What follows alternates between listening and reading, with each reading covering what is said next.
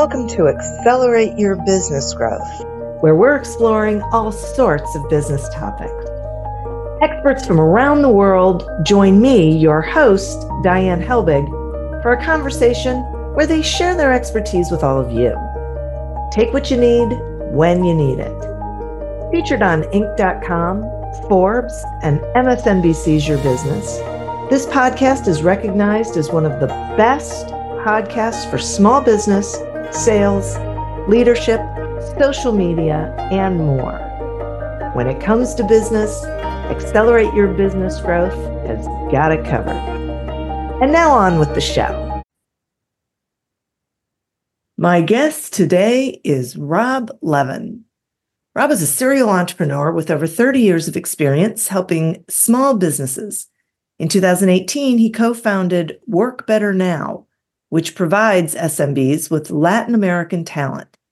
Prior to WBN, Rob founded the New York Enterprise Report, a media company trusted by over 100,000 business executives. Rob's understanding of the small and medium-sized business world drew widespread acclaim and earned him national recognition, including Journalist of the Year by the U.S. Small Business Association. In between, he held different C-level roles in fast-growing businesses. Thanks so much for being here today, Rob. Thanks for having me. I'm thrilled to have you here. We're going to be talking about finding good talent, which seems to be more and more difficult every day. But let's do some baseline information first. How is a talent crisis actually defined?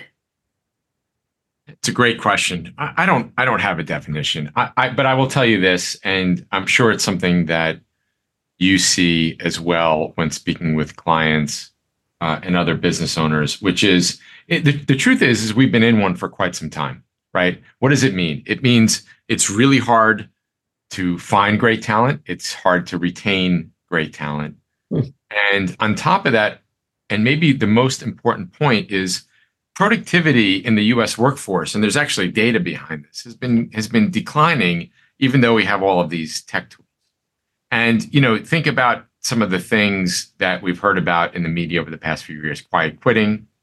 There's this crazy term which I don't really like, but lazy girl jobs.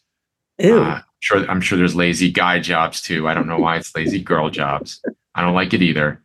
Where people. There's a percentage of the workforce that's looking to do the bare minimum. And, I don't think big companies like it either, but in a big company, somebody doing the bare minimum, it's probably okay. In a small and mid-sized business, anywhere from a couple of employees up to 300-400 employees, you need everybody really engaged in what you do. So this is, when I say that we're in a talent crisis, and it's not just me, but many people have been saying this. It's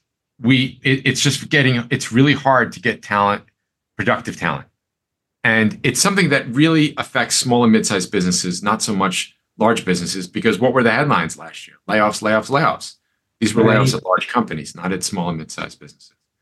So it's unique to that segment of the market, which is the only market I really care about. And between the data and then what people are seeing on the productivity side, it's really impactful in a not so good way. Boy, that is for sure. And then you see these reports about how engaged are employees. And it's like, 30% are actually actively engaged, which means the rest of them have signed out. Those are similar stats that I've seen. Yeah. That I've seen too. Yeah. It's crazy. All right. So what do we do? Like, what are the strategies so that we can still prosper during a talent crisis? And you and I are both focusing on small and mid-sized businesses. Yeah, that's right. Right. So the first thing is what I'm going to do is I'm going to go through the different things that somebody can do, and then if you want to double back into the details of any, I'm happy to do that. So the first thing is retain the good talent that you have.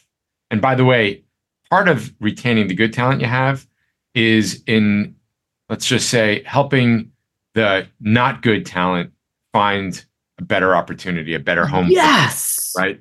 Because your good talent is not going to want to, does not want to work with not good talent. Right. So the first step is, what can you do to retain the good talent?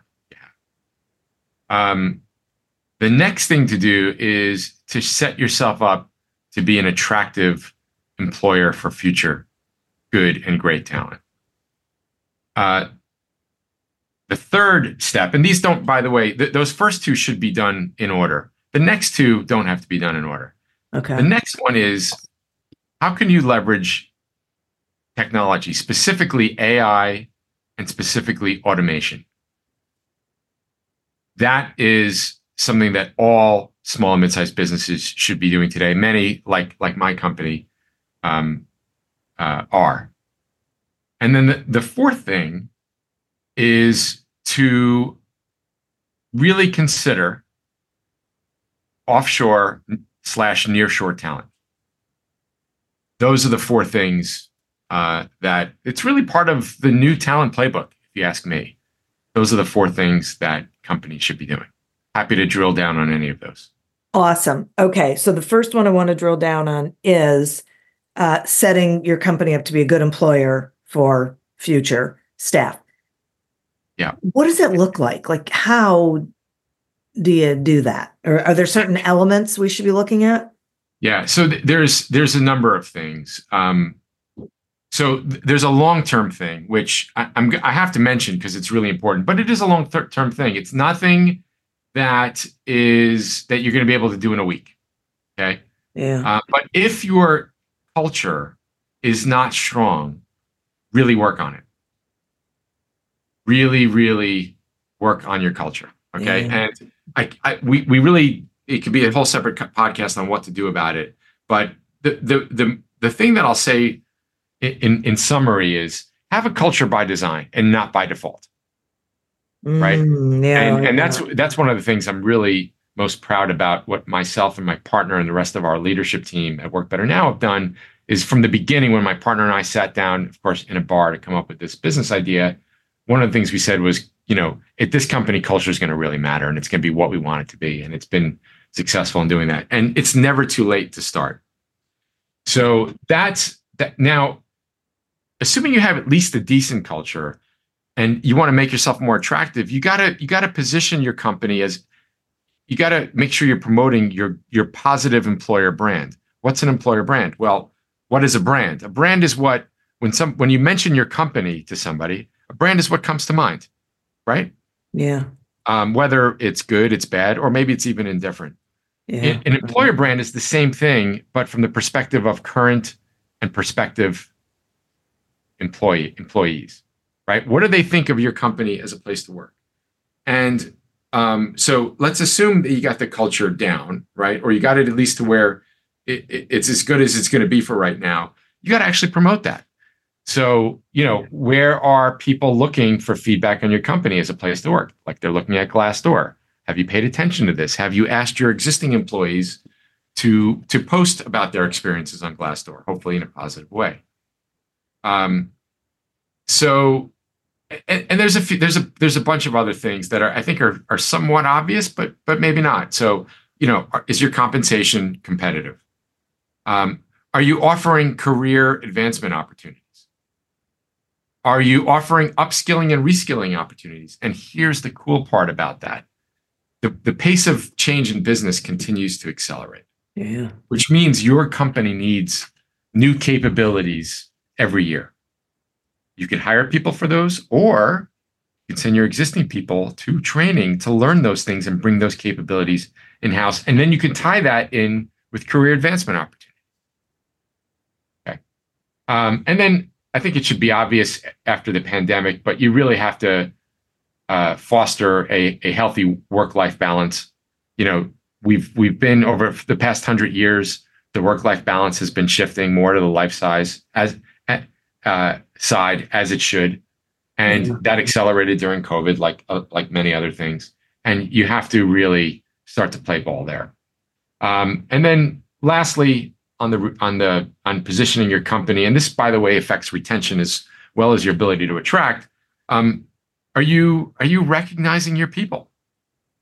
I got to tell you, we put in something called the W Awards. I think it was last year, and it's been a home run. And it's the coolest thing where, we have 30 people working in the company, and once a week we have a meeting, and we recognize, anybody can put somebody else up for a W Award, and they get recognized. And you should see the look on people's faces. It's so easy to do. These are the things you can do to position yourself as an attractive place to work, both for existing employees as well as future employees. It's so great. I'm so glad I asked the question because it's not complicated, right? It is a shift because the workplace has shifted, as you said, it's been shifting over the years. And, it's like fighting against the wind. You can't. You give into it, embrace it. I think everyone should be acknowledging their people, but if you haven't done it before, never too late to start. And I love what you said about, having your people learn about the new things that are going on instead of always feeling like you have to hire for it. It's great. Or that you have to figure it out yourself. Right. When we get to AI, if we do, I'll just tell you what we did here along those lines, and it's pretty cool. Well, that was my second one because AI especially is something that is just crazy and is scary to some people, foreign to others. Some people embrace it and move forward. So talk some more about that, if you would. That and automation. Yeah. So I'm gonna lump them together, but they're not the same thing. And while you can use them together, you don't have to. And in many cases, you won't. And in fact, automation might provide more real benefit in the near future than AI. But anyway, so I'm going to start actually a little bit more with AI. So when ChatGPT came out somewhere around a year ago, what we do is we provide talent from Latin America for US based businesses and many roles, executive assistants, marketing coordinators, blah, blah, blah, blah, blah. So a question people would ask me, is AI going to, decimate your business? I said, no, it's not. It's actually going to be the opposite. Now, what did I mean? What I meant is I knew that down the road, it was very clear to me that down the road, we're going to AI enable our workforce, not just the 30 people that work for us, but the 330 or so as of now that work for our clients. And we've started that process. But what I realized was, I realized a few things. Number one, we, the company, WBN, Work Better Now, we need to start embracing AI internally first before we start providing training, right, for all of our professionals that are working for our clients. The other thing I realized was I'm a pretty smart guy, but I'm probably the oldest person in the company, 2 days older than my partner, and we're older than everybody else. And everybody younger than us is certainly a lot more digitally native, and they're going to figure this stuff out better than we are, right? Yeah. So one of the things we did is we said, hey guys, AI is going to be a major priority for the company. I explained really what I just explained to you, maybe with a little bit more detail. And this was almost about a year ago. And I said, guys, I want everybody in the company, all the leaders, and then you can get your people in your departments to do this, start experimenting and document, right? And the leaders started doing that, and they some things worked, some things didn't, some things we've already implemented in the business. We implemented in the business in the middle of last year, and they've been paying off big dividends. And then we got the rest of the company involved, and it's amazing. We then started doing AI show and tell once a month, and it's amazing what people have come up with. And the point of all of this is, you have to say like, hey, we're going to embrace AI, because if you ask somebody like Peter Diamandis, certainly a futurist and an incredible entrepreneur, how AI is going to impact companies. He said there's going to be two kinds of companies in 2030: those that have embraced AI and those that are out of business. Yeah. Whether it's 2030 or 2035, I don't know, but it's going to happen. Yeah. So you got to realize this as a business owner, and also realize, using the who, not how principle of Dan Sullivan from Strategic Coach, it doesn't have to be you that figures all this out. Let your team play. Let them figure it out. Let them test things. Let them fail. Let them see what works.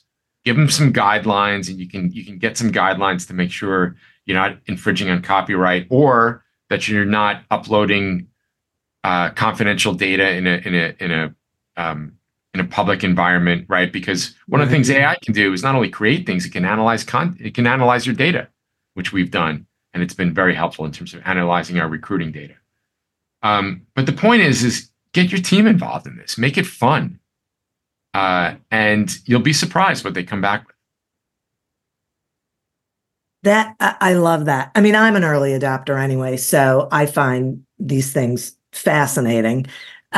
But I think that is really helpful for a lot of listeners for so many reasons. But I really like that you addressed it doesn't have to be you, because a lot of small business owners think it does. That for whatever reason, they're the ones who have to figure everything out, and they feel like they don't have time to focus on other things. That gets into a longer discussion that I think goes beyond the topic today, which is, again, this who, not how idea. Mm-hmm. And those business owners that feel like they need to do everything themselves always ask themselves, why can't I grow? Well, that's why. Yeah. You're in the way. Yep. Exactly. Having been an entrepreneur now for the past 20 plus years, I can tell you that once I started to let go, that's when the growth started happening. Absolutely. And that's, when we talked before about culture, I mean, that's what your people want. They want to be able to contribute to that degree and feel like they are really contributing to something that is meaningful and valuable. And so why not let them? Everybody wins. Absolutely. All right. Now, speaking of everybody winning, so now let's talk about this offshore news shore talent. Why? Well, it's not even why. Well, maybe I should ask that. Maybe the listeners don't necessarily get it. But how should someone begin thinking about hiring overseas talent? Because it scares some people. Yeah, totally understandable. In fact, I started this business with my partner in 2018. In 2019, I called a friend of mine. I'm actually mentioning his name. His name is Larry Zogby, RDS Delivery Services in Manhattan. Known Larry for 20 years. He was a client at my last company. And I told him what I was up to with this company. And this was in 2019. He said, nope, not interested. Yeah, thanks. What else is going on? And I said, all right, no problem. And then the pandemic hits and his workforce has to work remotely. Everybody was coming to the office every day. And he said, hey, can we talk? And I hired somebody. And he now, by the way, not only has, I think, 9 of our professionals working for him, but he's referred about 30 or 40 companies to us. Okay, so he's literally become our number one advocate. And he had the same concern too. And now, like I said, he's just a huge advocate, not only of us, but of particularly of talent in Latin America, which is where all of the talent we're providing him comes from. So the first thing you have to do is realize and accept a few things, right? Number one, it's what we talked about at the beginning of this conversation. Yeah. Right? What we talked about was we're in a talent crisis here, right? It's hard to find people who have great abilities and that are going to be vested in your success, not just showing up for a paycheck. Okay. So accept it. It's not changing anytime soon. And there's a lot of data and demographics and all of that behind that.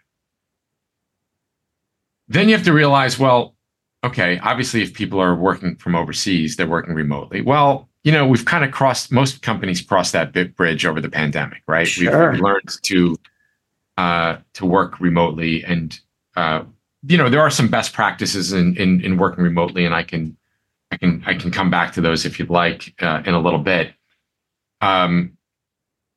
So then then it's learning something new, which is, hey, by the way, there's amazing talent around the globe.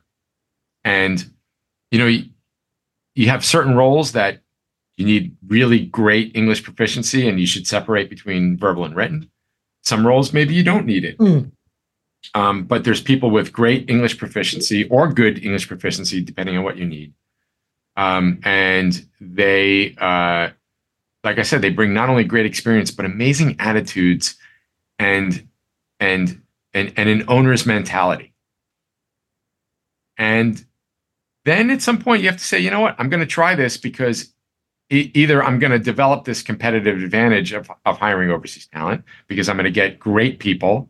And of course, because the cost of living is lower, they're going to be, they're going to be less expensive than those in the United States. Not to mention, you're not going to have to deal, with the same kind of benefits. And of course, all the HR regulation at the federal, state, and sometimes city level. And then give it a shot.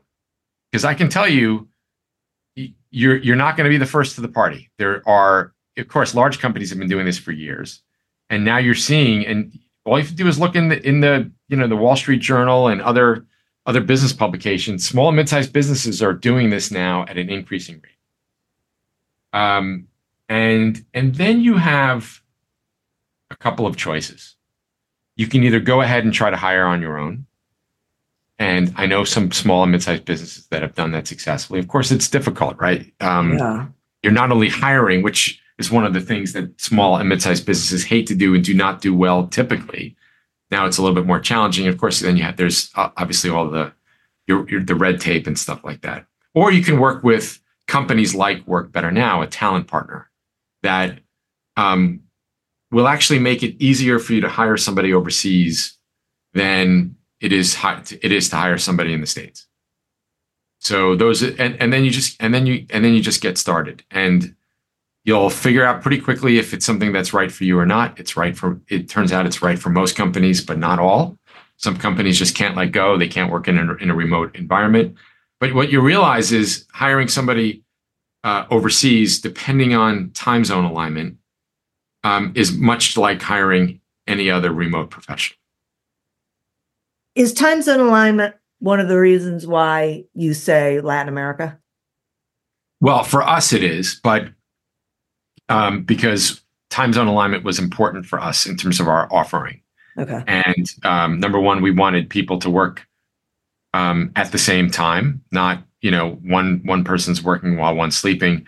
And we just from a health perspective, we don't believe in people working in the middle of the night. Yeah. Although when it has to happen, it has to happen. Of course, there are situations like that. But for us, it was very important. So we chose Latin America, not only for the time zone alignment, but the attitude, the work ethic, the work experience, and the English proficiency and the cultural similarities. But like I said, I have friends that are doing really well with hiring people in the Philippines. So there are other options available too. Yeah, I've actually interviewed people about the Philippines. That was one of the reasons I asked. Thank you for answering that, because I think the Philippines is the one you hear the most of. But I didn't know if there were real significant differences between the two. There are and there aren't. I'm going to tell you, it's somewhat, in addition to time zone and culture, what it's going to come down to is not so much those regional differences. It's going to come down to who your talent partner is. There are companies that do, similar things like we do, providing off or nearshore talent that, for them, it's a numbers game. And then there's ones that are more like us. Fortunately or unfortunately, not many like us, that every single professional that we provide is part of who we are, and we want to nail it every single time. And I don't want to bore you with the details, but we only accept the top 1.5% of the people who apply to work with our clients and things like that.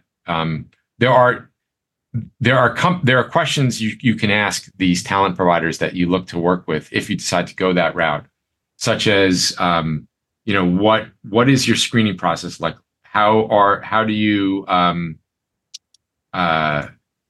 how do you evaluate worker skills? How do you gauge personality and attitude alignment with your culture? How many times has somebody been interviewed before you're going to interview? What's the matching process like? How do you evaluate their English proficiencies? Things like that. And then you'll start to find whether or not that partner is aligned with the way you want to work. Yeah, that is a great point. Okay. That's really valuable. Are there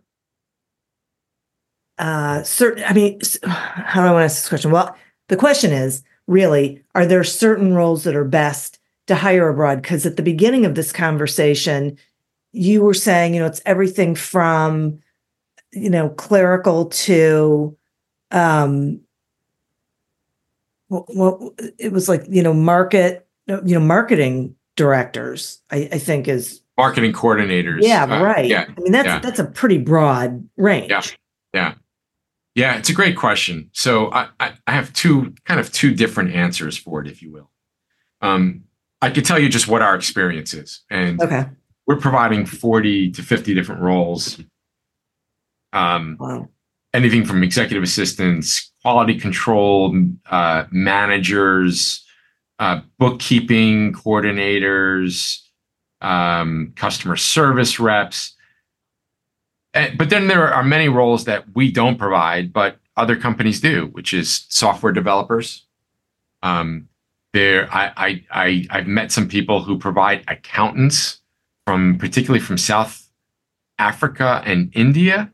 Wow, really? Because there's a big shortage of people in the accounting and bookkeeping world in the United States. And of course, there are companies that you can outsource to when you need a lot of people to do customer service and things like that. But I don't want to say there's no limit to what you can hire, what roles are that you can hire offshore. But there are plenty, let's put it that way, that you can hire offshore. Okay. Now, talk to me about like the tools that people should be thinking about incorporating into their business or using so that they are maximizing working with a remote team.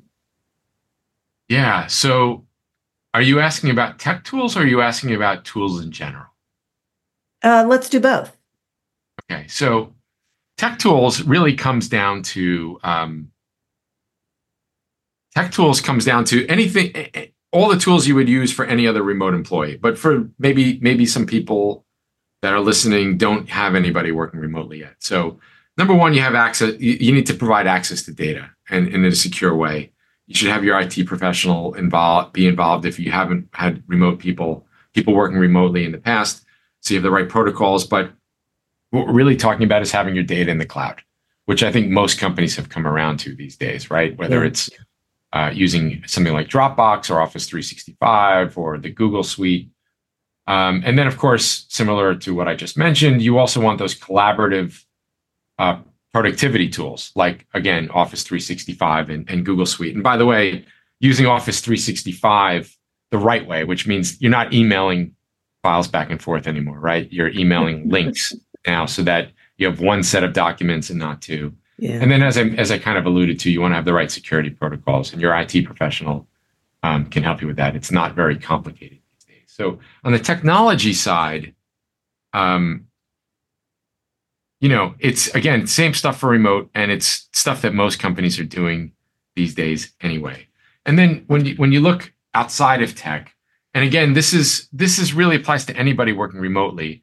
You want to make sure you're being extra clear. There's a really good sense of clarity about things like working hours, responsibilities. And when I say responsibilities, I'll also merge that in with defining what success looks like.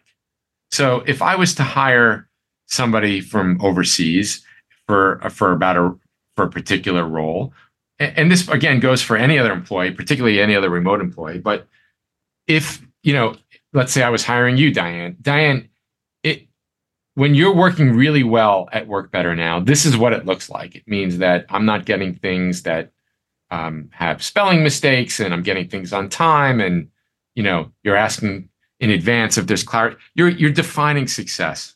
And then you're also outlining the communication standards. How do we communicate in a remote environment? Are we using Slack? Are we using Teams? Are we picking up the phone, right? We all have phones now as part of our computers. Are we doing it on video? Are we doing it on email? When are we using each one, right? When do we not use each one? So again, first being clear on clarity, if you will. And then kind of as I started talking about how are we communicating, when are we using video over voice? You do have to remember that there's no water cooler, so you have to incorporate that. Going back to what we said earlier, we want to make sure we're highlighting the successes of the remote team members so that they feel like a part of the company and nobody's forgetting about them. And then whenever we can, we're fostering informal connections. This could even be something like, virtual happy hours and stuff like that. These are some of the things that the tools, if you will, to have a successful remote environment. Okay. I this may sound like an obvious, or a stupid question, whatever, but I'm going to ask it anyway. Are these people actually, if I do this, are these people my employees or are they outsourced, 1099s? Yeah, great question. And the answer is it depends. Are you hiring them directly? Are you going to go and look for your own person or use a firm that will actually do the recruiting for you, much like a recruiter in the States will, and then you're going to hire them directly, which has its challenges, but I know some people that are doing it. Or you're going to work with a talent partner. If you're hiring them directly, then they're on your payroll. Of course, it's not U.S. payroll, right? It's your payroll, but it's foreign payroll. Or if you work with a talent provider, like a company like Work Better Now, then you're paying us by credit card and you're issuing us a 1099. And we deal with the talent. Okay. Wow. Well, see, I'm glad I asked the question because. Me too. Yeah. This is such great information. I really appreciate it. I feel like I'm more clear. And you gave such great actionable advice around the things that these business owners can be doing to really set themselves up for success in this new environment and overcome the talent crisis that we seem to have in this country. So, Rob, thank you so much for joining me today. Yeah, thanks for having me, Diane. It was a lot of fun discussing this with you. Absolutely. Will you tell the listeners how they can find you, please? Yeah, you can find me on LinkedIn personally, Robert Levin. Just type in Robert Levin, Work Better Now.